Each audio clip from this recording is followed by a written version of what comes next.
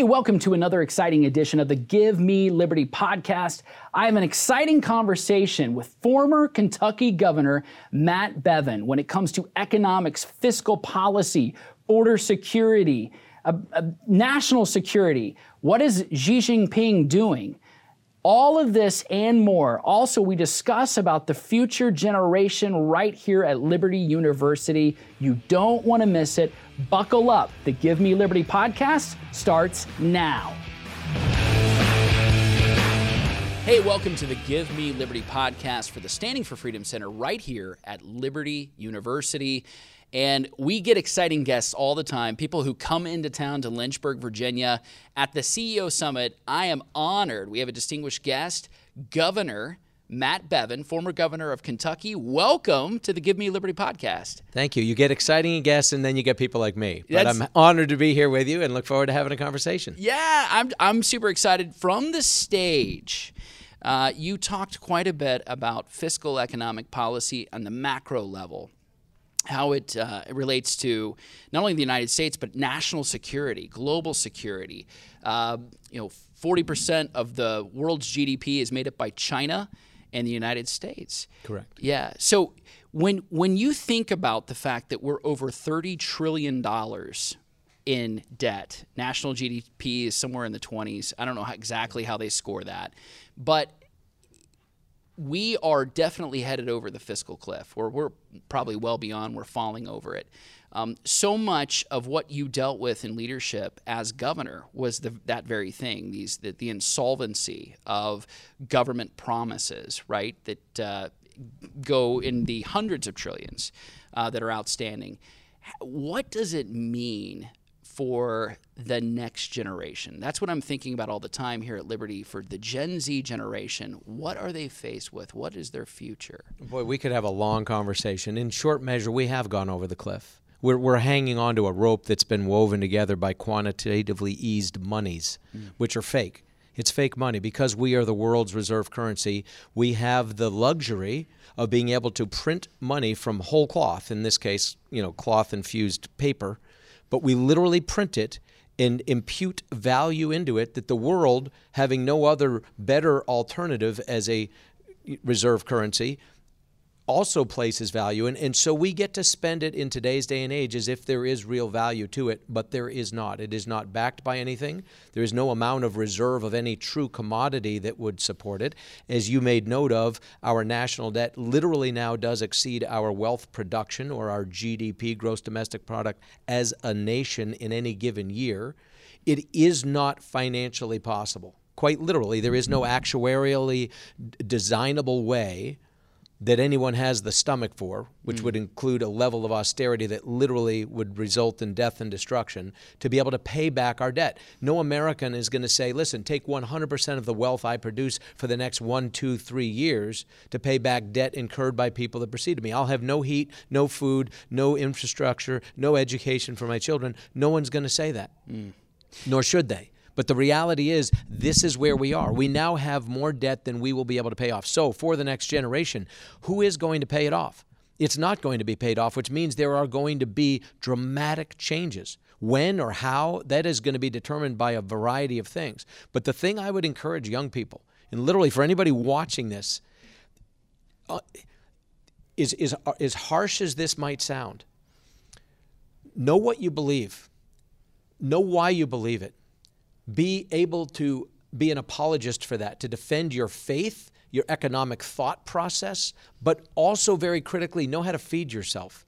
Have access to arable land. Know where you're going to be able to get potable water. Understand how to defend yourself. It sounds harsh and conspiratorial to talk in this way, but this is the history of the world. Quite literally, there are cycles where nations rise and fall. And what's interesting, if you look at the history of the world, yes, there has never been a nation's border. Well, let me back up. Nations' borders do move because of war. Yes. Capital cities move because of war. Languages that people speak change because of war. What has never been destroyed by war in the history of the world is a culture. Cultures and civilizations from the dawn of man and of recorded time have crumbled from within. They fall as a result of a crumbling from within. And the greatest threat that our nation faces, in addition to the economic discussions we're talking about, is apathy.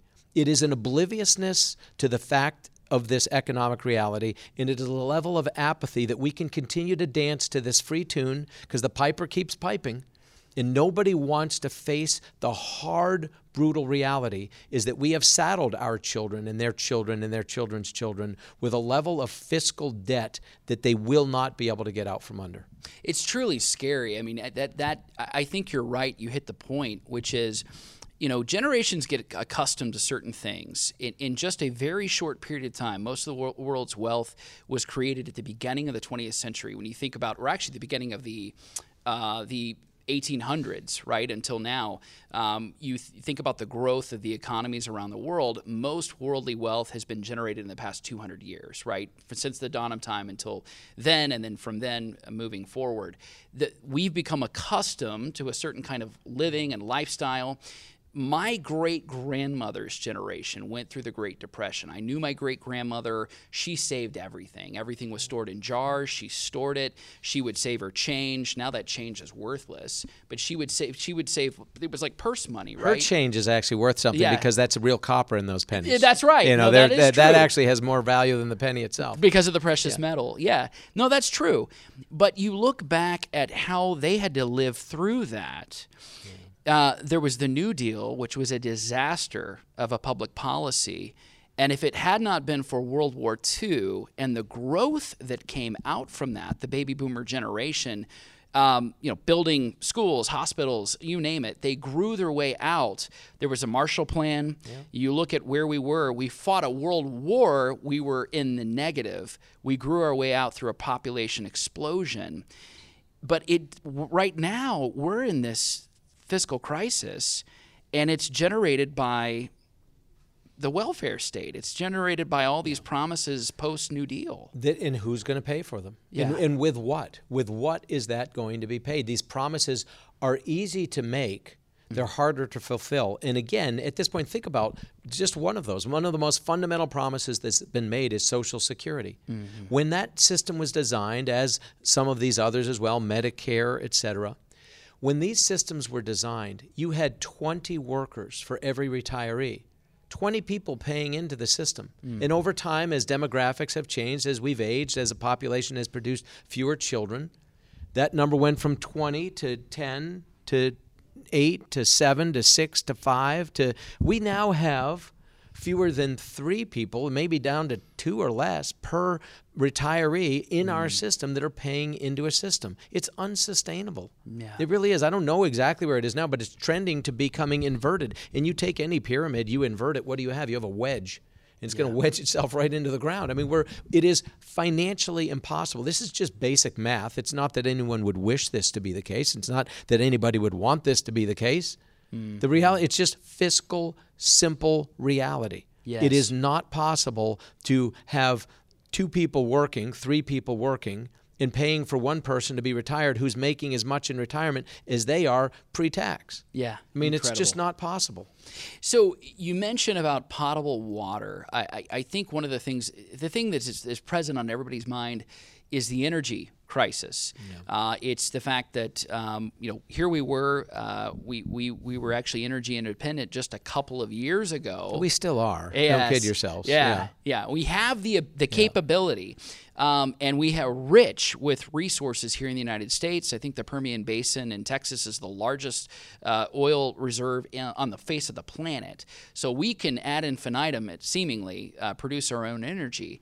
But you mentioned water in scarcity. Talk a little bit about that. I mean, you don't have to look beyond the borders of our own nation. Look at the Colorado River. Who would have ever thunk that you could suck that dry? And we have indeed sucked it dry.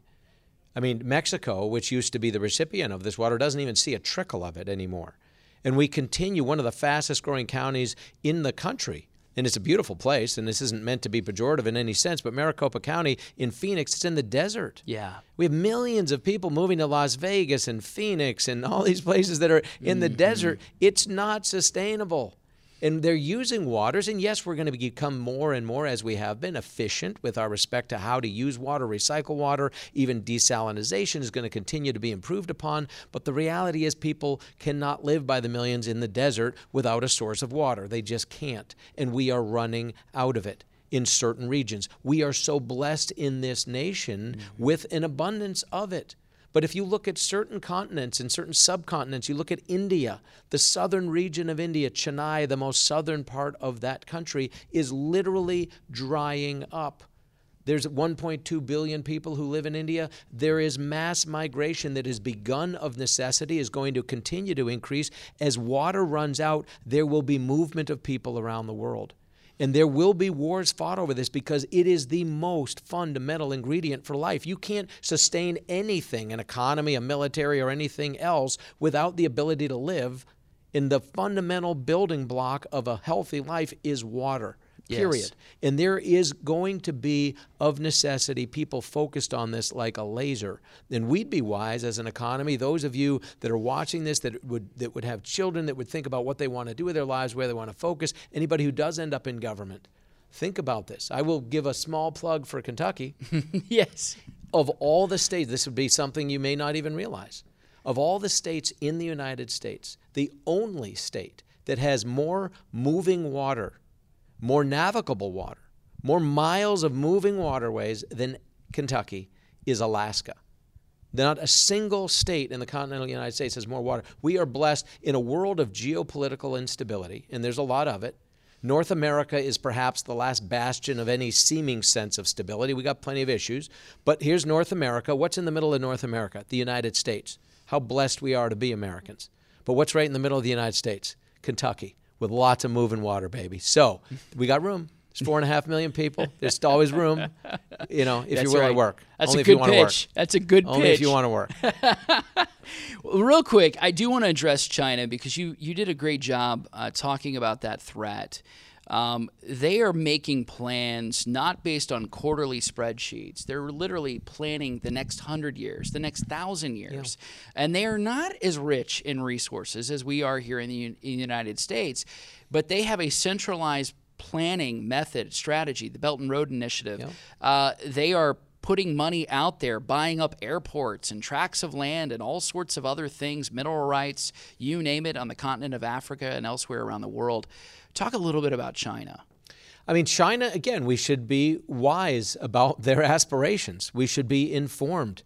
They are an amazing people. I mean, they really are. I mean, there are just different people groups and different nations and different ideologies, different tribal instincts that exist around the world. It's probably unwoke to pretend there's any difference between any people anywhere, but that's just not true. Yes. And the Chinese people are incredibly brilliant, incredibly aspirational, incredibly capable. There have been times in the past, thousands of years ago, where they were the dominant economic powerhouse on the planet. There was a reason why the Silk Road back in the day was what it was. That's right. But what they have now is a very intentional leadership that unfortunately is able to accelerate their vision by suppressing the individual rights of the people themselves.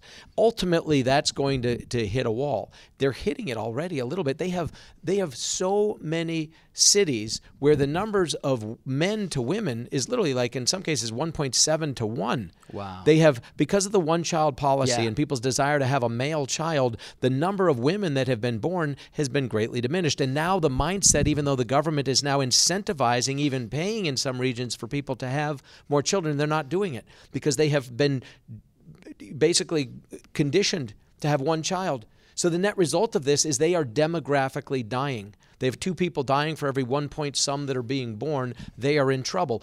They also don't have, as you said, significant natural resources, some rare earth minerals and certain other things, but truth be told, nothing like we have even in the United States, or that exists in Canada or in parts of Europe or in even Africa for that matter, which is why the Belt and Road sounds so benign and so friendly, and we'll build you some roads and we'll bring some resources out and we'll take advantage of that. Well, the bottom line is they have to be territorial. They have to be conquesting, overtly or covertly, of materials and peoples in order to feed what they need to accomplish the long-term game. And that's something for us just to be mindful of. I wouldn't say, and I mean this sincerely, don't be fearful of it. Mm-hmm. Be wise as a serpent. Be informed, be wary. If those would consider China an enemy, and I don't necessarily espouse that necessarily, but if you think keep your friends close, well, keep your enemies closer. Yeah. You know, whether they're a friend or an enemy, keep them at arm's length and be wise, be wary, and just know that their intentions are not ours. They're looking out for themselves. Very well said. And sort of a kind of wrapping all of this up, I know that for you, your faith has guided you in leadership, in business, in all your life experiences. You are a born-again Christian. You talk publicly about that. You've been very outspoken. When I think about what America needs right now, I mean, you think about we need a new economic renaissance, but I also think that we need revival and reformation. We have to rediscover the principles that made America great. You think about what was so apparent in 1776 was brought largely by the great awakenings that took place in this country from the pulpit. The pulpit formed the conscience of the nation. It wasn't necessarily John Locke. It wasn't necessarily Scottish philosophers. It was Matthew, Mark, Luke, and John. When you look out and you see the challenge, this generation in public schools, I think I even identified this before DeSantis and other people, at the alarm of the kind of indoctrination that's happening in public schools, children being put in harm's way. You were saying this before anyone else. I just want to talk just a little bit about what this country needs from your vantage point as a leader. Sure. I mean, going back to what you said at the outset, again, I've always been very unapologetic about my faith. I don't, I look at it this way. I don't need to wear it on my sleeve, but I will never apologize for it. As a political person, when I ran for office, I was going to answer to the ballot box. But as certainly as I was going to answer to the ballot box on any given election day, I am 100% confident I'm going to stand before my Creator someday. And I'm, truth be told, more interested in what I hear that day than what I hear as a result of an election. Yeah. So not that elections don't matter, they do, but in the continuum of eternity, this is a tiny blink of an eye. And so what I would say is to parents that are out there, to students, to people that are watching this, to business leaders, what do you believe? And why do you believe it? And are you an apologist for what you believe? Do you believe that there is an eternal consequence to actions that you take? Do you believe that there will be a higher order of authority than just that which exists on planet Earth today? And if you do, what are you doing about it? And how are you conducting yourself? And the key is not to just wait, for the second coming, or just wait till things happen, or just figure God's got it covered. If you read in Exodus 14, I believe it is, the Israelites are coming out of Egypt, right? And they're crying out to God. They're coming to get us, and here we're up against the Red Sea. We're hosed. We're in trouble, and they're all crying out for relief. And God, in verses 15 and 16, I believe it is, chastises Moses. You don't often think of that. He chastised him and said, "Don't just call out to me for help." He said, do something.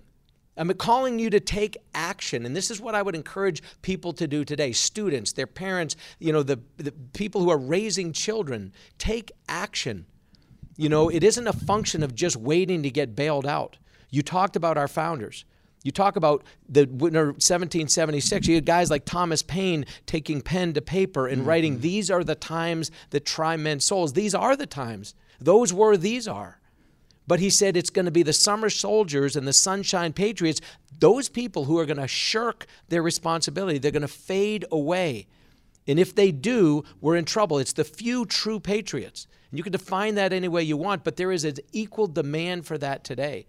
We've got to have men and women with the intestinal fortitude to know what they believe and are willing to defend it. How badly do you want a better America? If you want a better America for your children, for yourself, for your business, how badly do you want it? And the idea that you just sit back passively and wait, when you think what Paul wrote to Timothy, he encouraged him, don't have a spirit of timidity. Don't be a little weenie. Step up. He said he encouraged, what did he encourage him to do though? He told him to be disciplined. What does that mean? It means to be prepared, be informed, be knowledgeable. He also told him to do things with what? To be bold, to be disciplined, and what? To do it with love. And that's easier said than done. Now, speaking even to myself, to any business leader, sometimes I'm not the most patient person. But if you do things with a level of intensity and purposeness, boldly, non-timidly, you do it with discipline, intention, and you do it with the ability to reach out to people in love, understanding they're not where you are necessarily, to find a way to bridge that gap, then you can change the world. The final thing I'll say is this: as long as we're riffing on biblical themes that frankly transcend that and matter in today's day and age more than ever for people who aren't even people of faith. There's probably nobody watching this that hasn't heard some mention of the watchman on the wall. It's transcended, but it originates in Ezekiel, as there's a command given to the watchmen that are on the walls of the city. And it is incumbent upon them, if they see things coming and they see danger and they see whether it's economic in nature or whatever the case might be, that it is incumbent upon the watchman to sound the alarm.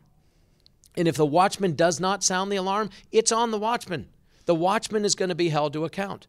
The watchman's not responsible for how people react to that alarm, but the watchman is going to be absolutely held responsible if they don't sound the alarm. And so I would encourage people to watching this to sound the alarm, to know what you believe and call people to action. It's as simple as that. We have that responsibility. We're going to answer for it someday. That's my thought. Amen. Wow. I don't think truer words haven't been spoken. Thank you so much, Governor, for joining us. You're welcome. For the Give Me Liberty podcast. And folks, stick around for final thoughts. Hey, thank you for joining the Give Me Liberty podcast. Please like and subscribe and share with a friend. What a privilege and honor it was to sit down with Kentucky Governor Matt Bevin, my former boss, to talk about all those things that pertain to our current situation and future, fiscal, economic, and national security policies. It's very important to recognize that we all have a stewardship and a responsibility. Governments have over-leveraged themselves. They've been largely irresponsible because they've bet not on the long term, but on the short-term immediacy of the present. They have sacrificed our future and the future of our children and our children's children and our children's children's children. There is a biblical principle in all of this, that at the end of the day, a debtor is slave to the lender. And when it comes to our national debt, we are in a fiscal crisis. So, what are you supposed to do in these times? Dig in, be smart, be responsible, own what it is that you drive and the house that you live in, prepare for that future. Be disciplined in the present. It does pay off dividends long term. Until next time, God bless you.